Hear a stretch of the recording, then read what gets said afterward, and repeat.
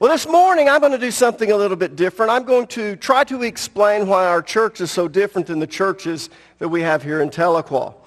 I know that we are different, and I want you to understand that we're not different if you go to big cities. If you go to some of the larger cities, you'll find a lot of churches that are just like us. But here in Tahlequah, we kind of stick out like a sore thumb. And when you compare us to those churches, some people go, I don't know about that. And I want you to understand that we like being this way. We've intentionally chosen to be different.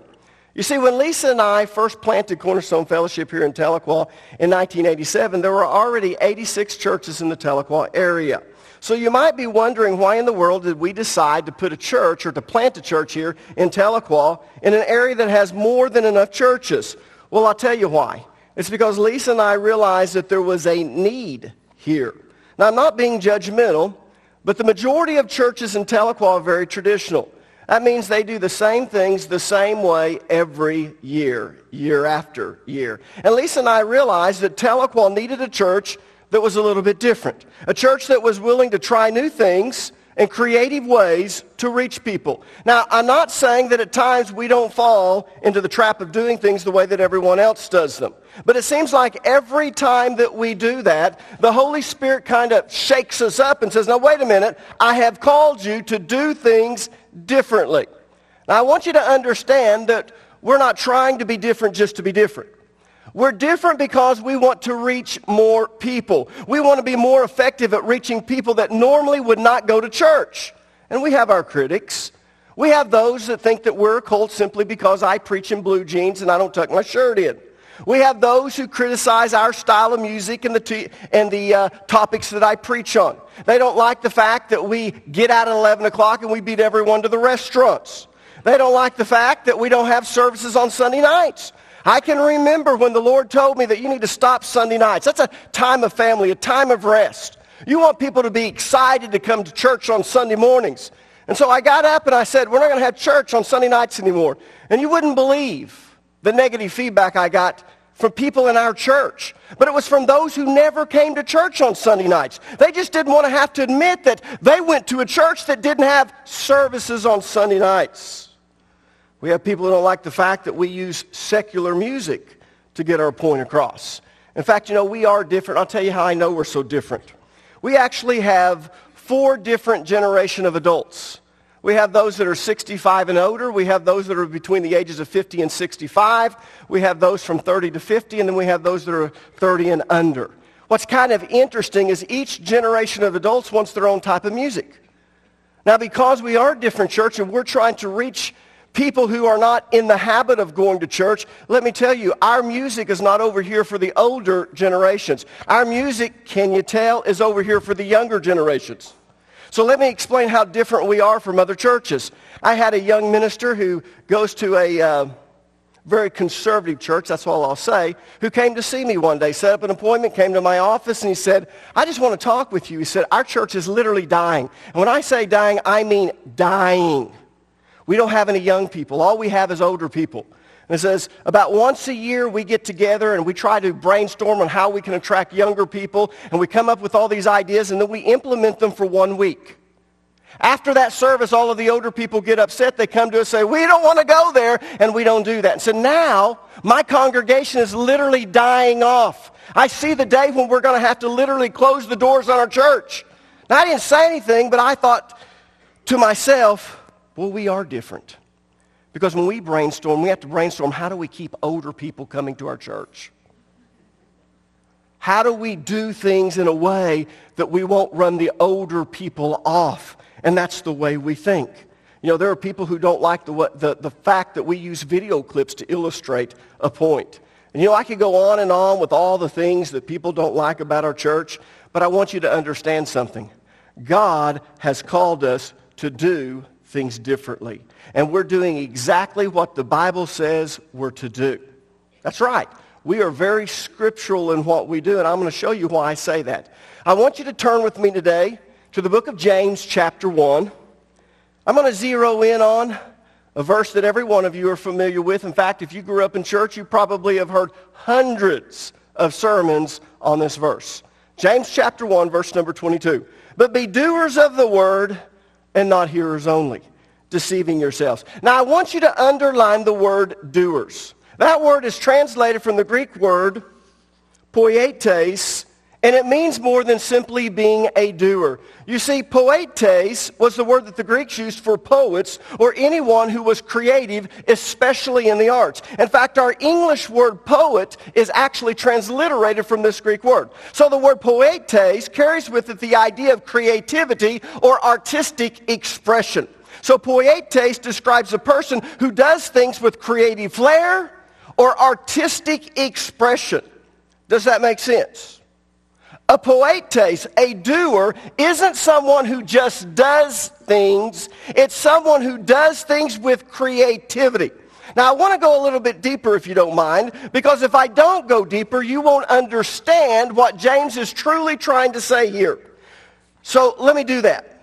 Poietes is one of three words from the same cognate group. Now, don't let the word cognate throw you. Cognate simply means related in origin. So what I'm saying is poietes is one of three words with the same root of origin. Now, let me show you those three words if you don't mind. You've got poieo, you've got poietes. Sigma's a little bit different once the end. And then you've got poema. All three of those words come from the same root of origin. And that same root of origin is the word poi. If you notice, all three of them start with poi. Poi means to do or make. And that's what poi means. Now, poieo is a verb. It means to do or to make. Poietes is a noun. It refers to the person who is doing or making something. But not just any person. It refers to a person who does things with creative flair or artistic expression. He's a poet. Poema is also a noun. It's a really interesting word because it refers to the product. It refers to what someone's made or done, but it's more than just a product. It's the product of a poet, a person with creative flair and artistic expression. So a poema is a work of art or a masterpiece. In fact, our English word poem comes from this word. In fact, if we come in and we just take off the suffix of poietes and the suffix of poema, we get poet. It was the Greek word for poet. But a poet wasn't what we think of when we say poet. We think of a poet as someone who always comes up with words that rhyme. They write poems. But you see, for the Greeks, a poet was any type of artist, anyone who made any type of masterpiece. And then you have poema, which is poem. They had the word poem, and that referred to the work of art that the poet made. So this is poet, and this is poem, and this refers to what the poet makes. He makes a poem. Now, is everyone with me so far? Yes. All right, good. Now, let me show you an example in the Bible of what I'm talking about. Turn with me, if you would, to the book of Ephesians, chapter 2, verse number 10. This verse says that we are his workmanship. Who does his refer to? God. For we are God's workmanship, created in Christ Jesus unto good works, which God hath before ordained that we should walk in them. Now, I want you to underline the word workmanship. Workmanship is translated from the Greek word poema. Poema.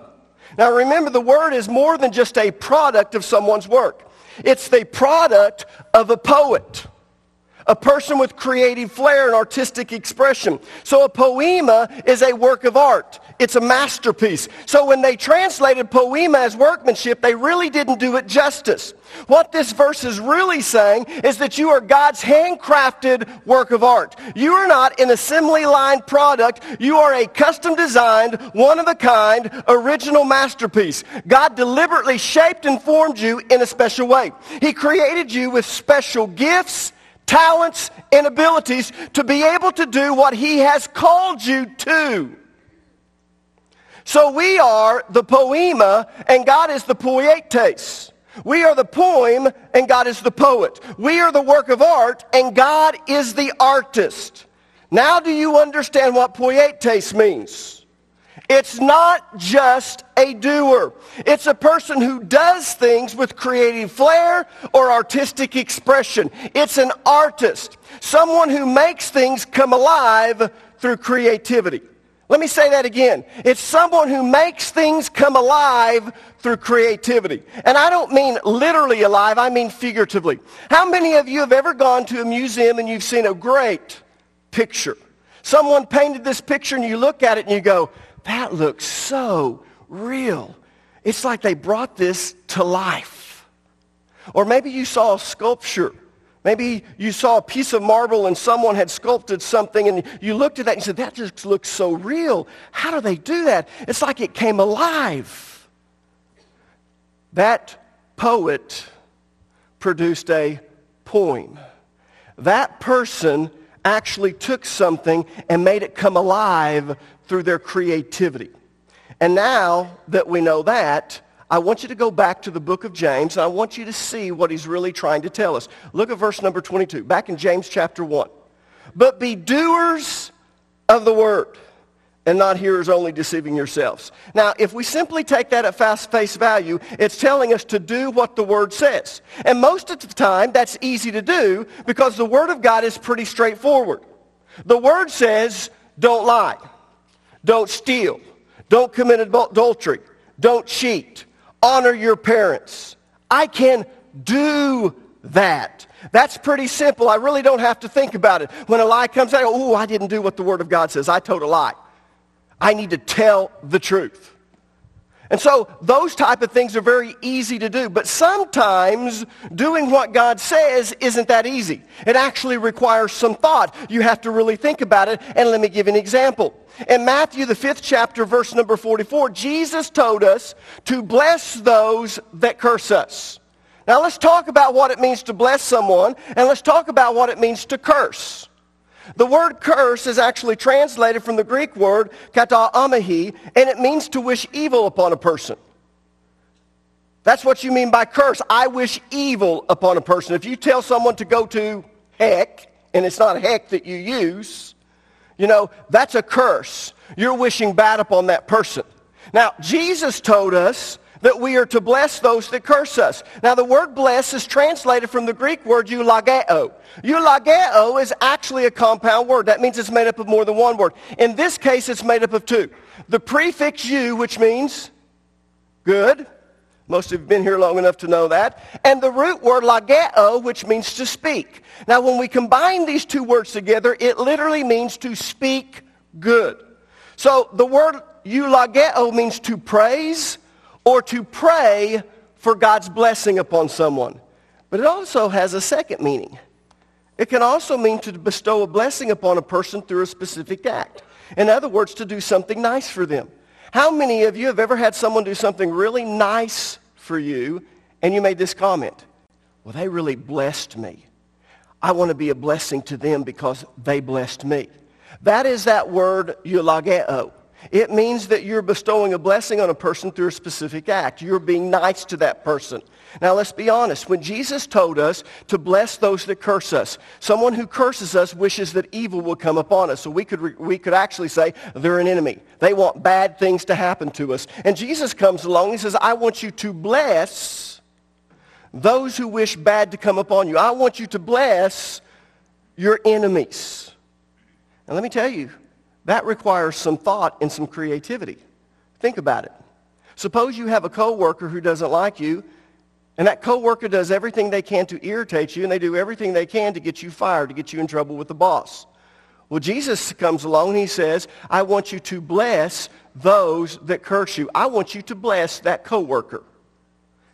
I want you to pray for God's blessing upon them, and I want you to do something nice for them.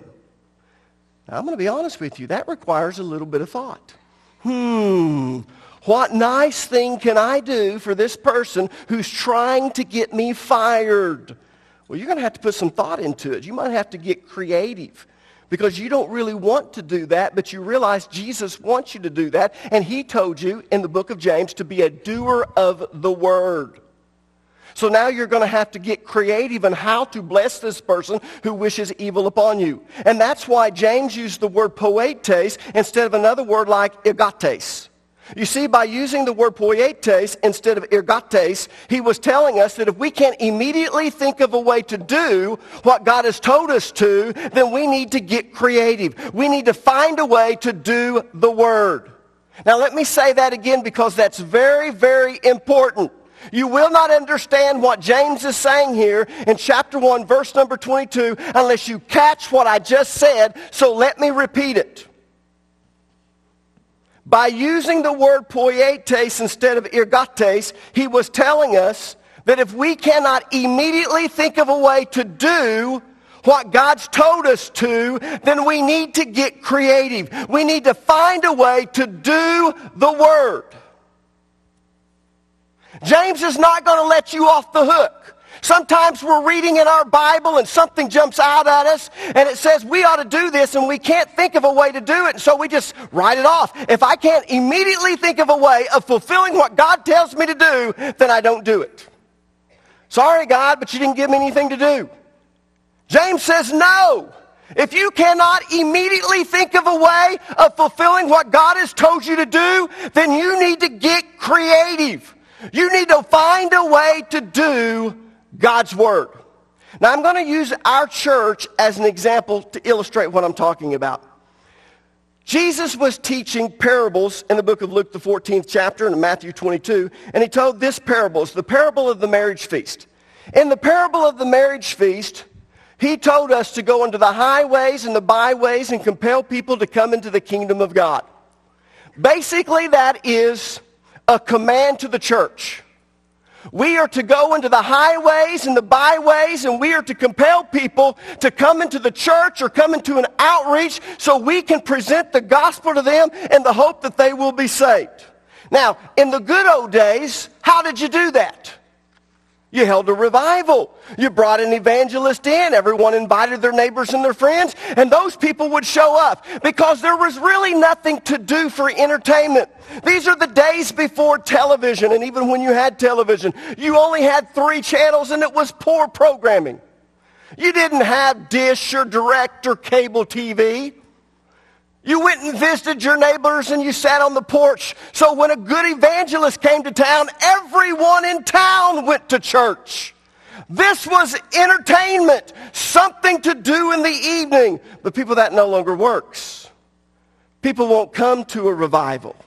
I look at these little bitty churches holding revivals, and I'll drive past it, and yes, they've got more cars than normal, but it simply means that everyone that goes to that church has been guilted and condemned into coming. And so they show up. So how do we compel people today to come into the kingdom of God? How do we get people to come to church or an outreach so that we can present the gospel to them in the hope that they will be saved? Well, James chapter 1, verse 22 told us that we need to be a poet of the word.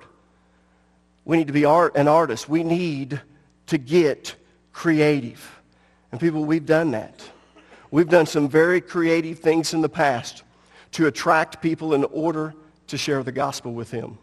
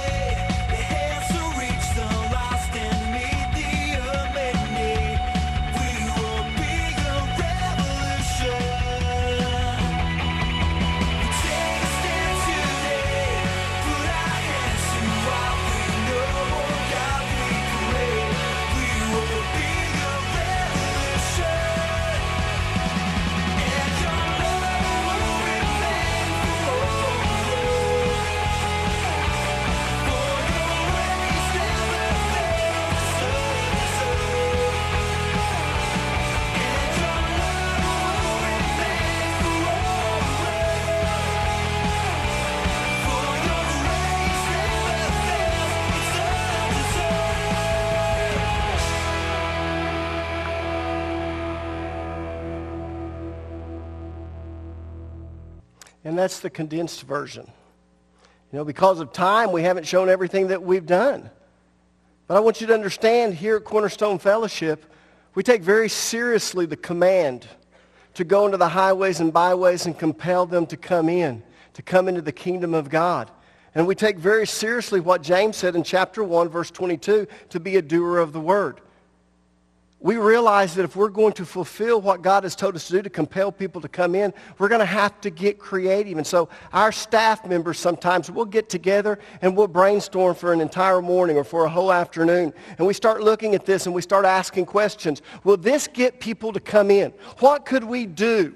And in the past, we've done Halloween carnivals. And I can remember the very first Halloween carnival that we ever did. I really couldn't get the church to buy into it. Even my wife wasn't quite sure that it would work. And so basically I went down and I started working on this all by myself. And I had a few people that thought, oh, bless his heart, look at what he's doing. Well, I feel guilty. I'll go down and help him. And so they came in and they helped us. And we probably had about 1,800 people come to the very first Halloween carnival that we ever did. And at that time, we just closed down the games at a certain time. We brought them into our auditorium and we presented the gospel through drama. And we had about 300 people raise their hands to accept Jesus Christ. And from that year on, we just continued to do other Halloween carnivals up to the time that we realized that people had caught on. So they would no longer go to see the drama because they realized we were going to present the gospel and they didn't want that conviction. And so it got harder and harder to do that. And so one day we stopped the Halloween carnival. And people came up to us, oh, it was such a success. I said, well, we judge success differently than you. The whole reason that we were doing this is so we could get people to come, hear the gospel of Jesus Christ, so they could be saved. That's why we did it. We brainstorm all the time on how can we get people to come, and when we have them, how can we present the gospel of Jesus Christ to them? We thought of bringing a Christian magician into our town, where hopefully we could get into the schools and do an assembly, and he would do his magic show. And he wouldn't mention Jesus or God, but then he would invite the kids afterward. I'm going to be doing a magic show, and he would tell them whether we rented the Performing Arts Center or whether or not we could get them here. And then as they come here for the big magic show, then he presents the gospel through what he's doing. And then we come out and do an altar call. We thought of bringing in professional skateboarders to share the gospel because middle schoolers love doing that. Let's bring someone in. Let's have them come up. Let's do a workshop. We invite all these kids. We're going to have this professional coming in. And then as we, at the very end of that workshop, we come in and we present the gospel of Jesus Christ to those kids. I've even contacted Tim Tebow just to humiliate UOU fans. No, I'm just teasing. Just teasing. Seriously, I talked to his father. We've corresponded a little bit. He now has an agent or a manager, so basically we'd have to go through. Why would you do that, Pastor Allen? Because I believe there's people who don't go to church that would come to hear Tim Tebow speak. As he comes in and he speaks, he shares the gospel of Jesus Christ. Why would we do that? Because James told us to be a doer of the word, not a ergates. An ergates is a worker. Someone that goes out and he does just exactly what he's supposed to do. He doesn't put any thought into it. He doesn't think about it. He just says, oh, I'm supposed to do this. And if it takes any type of thought, he stops. He didn't call us to be an ergates. He called us to be a poietes. So if we can't do it one way, James is telling us then we need to get creative and do it another way. But one way or another, we are to do what God has told us to. We are to be a doer of the word. We are to be a poet, an artist, someone who does things creatively, someone who makes things come alive and attracts people so that we can produce the poem. We can produce a work of art, and at that point the gospel is presented and we're able to win people to Jesus Christ. That's what our church is doing. Now, let me give you an example to show you how you can personally apply this to your life. Because when James wrote this in James chapter 1, verse number 22, he said, be a doer of the word. He was talking to you. He wants you not to just be an ergates. You're reading the word and you go, oh, I'm supposed to do this. I can't see a way to do that. And you just keep going. No. He wants you to come to this and God says to do this. Then he wants you to think about it and meditate on it and get creative. So let me give you an example and how to do this in your personal life. Turn with me to Deuteronomy chapter 6. I want to read verses 6 and 7. It says, "And you must commit yourselves wholeheartedly to these commands that I am giving you today. Repeat them again and again to your children. Talk about them when you are at home and when you're on the road, when you're going to bed, when you're getting up."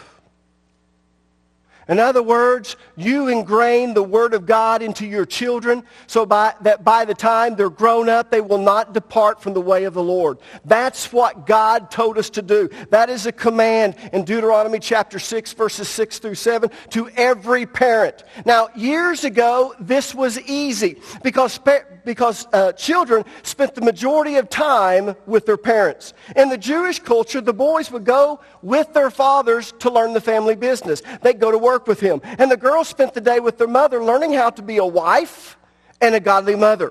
So all during the day, the parents had the ability to talk to their children about the Word of God and to apply all of the principles to what they were doing. But people, those days are gone. Our culture has changed so much that we're not able to do it the way they did it in the past. Today's kids spend the majority of their time at school and after school in extracurricular activities. And trust me, they're not learning about the Word of God. So how do you do what Deuteronomy chapter 6, verses 6 and 7 says, or 7 and 8 says? How do you become a doer of the Word and obey Deuteronomy chapter 6? Well, I know some of you are thinking, I don't know, Pastor. Tell me how. Well, I'm not going to tell you. Why? Because James told you to be a doer of the Word. He told you to be a poietes. He told you that if you cannot immediately think of a way to do that, then you need to meditate on it. You need to get creative. You need to sit down and say, how can I do this? Sit down with your spouse and think of creative ways to do what Deuteronomy says. Come up with creative ways to spend time with your kids and to teach them God's Word. Think of creative ways to teach them God's principles and His values. And then pretty soon you say, you know, honey, this is what I'm going to start doing with the kids. If you take the girls, I'll take the boys, and when I do my projects on Saturday, I'll have them come out and I'll work with me in the car. And you know, as we're there, I want to visit with them and I want to share what's in my heart. I want to share God's Word with them. Or you might say, you know what, we need to take the family camping. This summer, here's what we're going to do. We're going to spend time with them and we're going to impart God's Word to them. I don't know what God's going to tell you to do, but you need to understand James told you that you don't just read something and go, well, I can't think of a way to do that, and give up. He told you to be a poietes. He told you to be a poet. He said to take the Word of God and turn it into a poem, a work of art, so that they can see the Word of God come alive. Not only in your life, but in theirs. Now, people, this applies to every area of your life. Husbands, God told you to love your wives even as Christ loved the church. And most husbands go, well, I do. I would die for my wife. That's not basically what Jesus was saying. See, Jesus did more than just die for us. Jesus gave up his place in heaven. He emptied himself of his deity, and he walked as a man. He came down to our level and tried to understand with us and minister to us, and he met us where we were at, and what we needed, he took care of.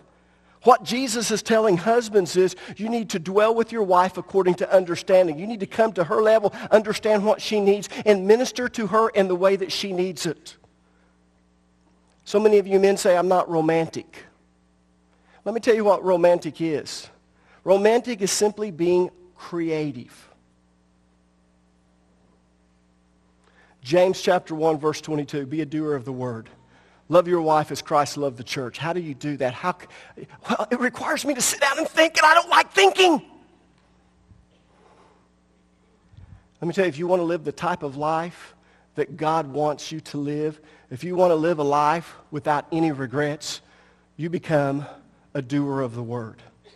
Not an agates of the word, but a poietes of the word. Someone who will read that and go, I need to do that. Boy, I don't know how to do that. I need to love my wife as Christ loves the church. I need to meet her needs. Here, she wants this. What do I need to do? And boy, you have to put some thought into it. Now, you always get mad at those guys that come up with it easy, like Jesse Miller. Jesse, I'm sorry, I love you as a person, but would you stop it? You're making the rest of us look bad. Just teasing. But being romantic simply is being creative. It's being a doer of the word. Now, some of you might be thinking, but I'm not a creative person, Alan. Well, that's not true. Let me tell you why I say that. The Bible says that we are made in the image of God. And people, God is a very creative person. Yes, he is a person. He has emotions. He has a personality. We're made in his image. In other words, we're able to reason. We can come to logical conclusions. So God is a person. He's deity, but he is a person, and he is a very creative person. And you just have to look at our creation to see just how creative he is. Look at the animal kingdom. You've got the capybara. It's the world's largest rodent. It grows 4 foot tall. You've got the echidna, which is an egg-laying mammal with quills like a porcupine, a sticky tongue. The most unusual animals you'd ever see. You've got the star-nosed mole. Who would have ever thought of a creature like that? God. He's a very creative person. And look at the beautiful landscapes that God has created. Here's one of a sunset in the Midwest. Now, people, that doesn't look real, does it? That looks like someone painted it with unreal colors, and we go, well, that can't be real. Let me tell you something. Our artist can't even come close to what God can paint, to the masterpieces that God and the work of arts that God can create, because God is truly the poietes, and what he creates is the poema. Here's a picture of Antelope Canyon, and here's a beach on a Caribbean island, which if you want to send me there for a vacation, I'm just teasing. Trust me, God is very creative, and you're made in his image, which means that you have the ability to be creative. It might require more effort than it does some other people. You know, it's kind of funny when our staff gets together and I say, okay, let's just throw out ideas. My ideas are usually 10 to 1. I'm a creative person. Now, some of my ideas are stupid. In fact, I actually was thinking about putting on a big production for this Easter, and I took everyone through it, and we were looking at it, and Lisa and Drew both told me, Pastor, that's lame. That's not who we are. That will attract religious people, but that will not attract people who don't go to church. Okay, let's just scrap that. We're going to do something different. We're going to do an illustrated sermon, and we'll talk more about that later on. But I want you to understand something. You're made in the image of God, and God is the most creative person there's ever been. He is the true poietes. And because you're made in his image, God has made you creative also. Not only that, if you're a Christian, the Holy Spirit lives within you. That means that you have this creative force inside of you. Whenever God did a creative work on this earth, if you notice, it was the Holy Spirit actually doing it. It was the Spirit that moved upon the waters. It was the Holy Spirit that came over Mary. It's the Holy Spirit that Jesus used to do all the healings and the miraculous works. You need to understand that very same Holy Spirit is dwelling within you. You've got this creative force within you. So don't ever tell me that you're not a creative person. That's why when James was writing his book and he came to, of course they didn't have chapters, verses, but when he came to James 1, verse number 22, and he said, be ye a doer of the word, that's why he didn't put ergates. Be a workman of the word. Be someone who just does the word. No. He said, I want you to get creative. I want you to take God's commands and you think, how could you best present this? Now, how many of you see James chapter 1, verse number 22 in a whole new light? Not very many of you. I haven't done a good job. But being a doer of the word takes on a whole new light when you truly understand the Greek word that he used. This Greek word that he used is telling us that if we can't immediately think of a way to do what God has told us to, then we need to get creative. And we need to come up with a way in which we can do God's word. Now, 2010 is a very unusual year. You want to know why 2010 is a very unusual year? Valentine's Day, 4th of July, and Halloween all fall on a Sunday. Oh my gosh. And by the time I realize that, Valentine's Day is already upon us. I don't know what we're going to do for Valentine's Day, but it needs to be creative. And now I'm really put on the spot because I'm teaching this and my brain has gone dead. But I know that the Holy Spirit lives inside of me and I'm made in the image of God, and the same for my staff and the same with you. And we need to use these opportunities and take full advantage of them. We want to become creative because these creative ways attract people to church where we can present the gospel to them. We also as a church need to think of creative ways to be a light into our community. We need to think of creative ways in which we can pull these middle schoolers over here or in some place, some type of outreach so we can share the gospel. People, it's true. Our church is different, but we're different for a reason. We're different because James told us to think of creative ways to do the Word of God. And the reason he put that there is because God knew that our culture would change. And what worked in the past won't always work in the new. And if we become old wineskins, when God gets ready to do a new work and he pours that new wine in the old wineskins, it bursts. So let me tell you why we do the things we do. As I told you, we have 4 generations of adults here. We've got senior citizens, we've got the middle age, we've got the young adults, and then we've got the very, very young adults. So one of the things that we do is we gear our services more towards the younger ones. And we expect our older ones to be mature enough to realize that our church is trying to be a new wineskin so that God can continually pour new wine into it and we can present the gospel in creative ways to reach them. And I appreciate all of the senior citizens that come to our church, and I'll tell you why. You have to put up with a lot. I know you don't like our worship. I loved it this morning. But let me tell you, that's what's attracting the younger ones. That's the creative ways to be able to get people to come to church that normally wouldn't go to church. And they come and they go, boy, that's different. But it's different for a good reason. People, the gospel never changes, but the methods to present the gospel does. And so what James has told us to do is to be a poet of the word. We're to take the word of God and we're to think, how do I do that the most effectively? I'm telling you, I'm always blown away at how churches can do creative things for God. The church should be the most creative organization on the earth because we have the Holy Spirit. I met with Monty Horton Thursday night, Friday night, one of those nights. And he was talking about, he's at the Church of Battle Creek, does their worship for them. And he was talking about doing the gift giveaway, whatever it's called. They sign up for it. He said, Alan, you wouldn't believe the number of kids. We raised $60,000 to buy these toys. These kids sign up. They have to come in to get their toys. We present the gospel of Jesus Christ. He said, you wouldn't believe how many received Jesus Christ. And then we looked to see how many would return on Sunday mornings.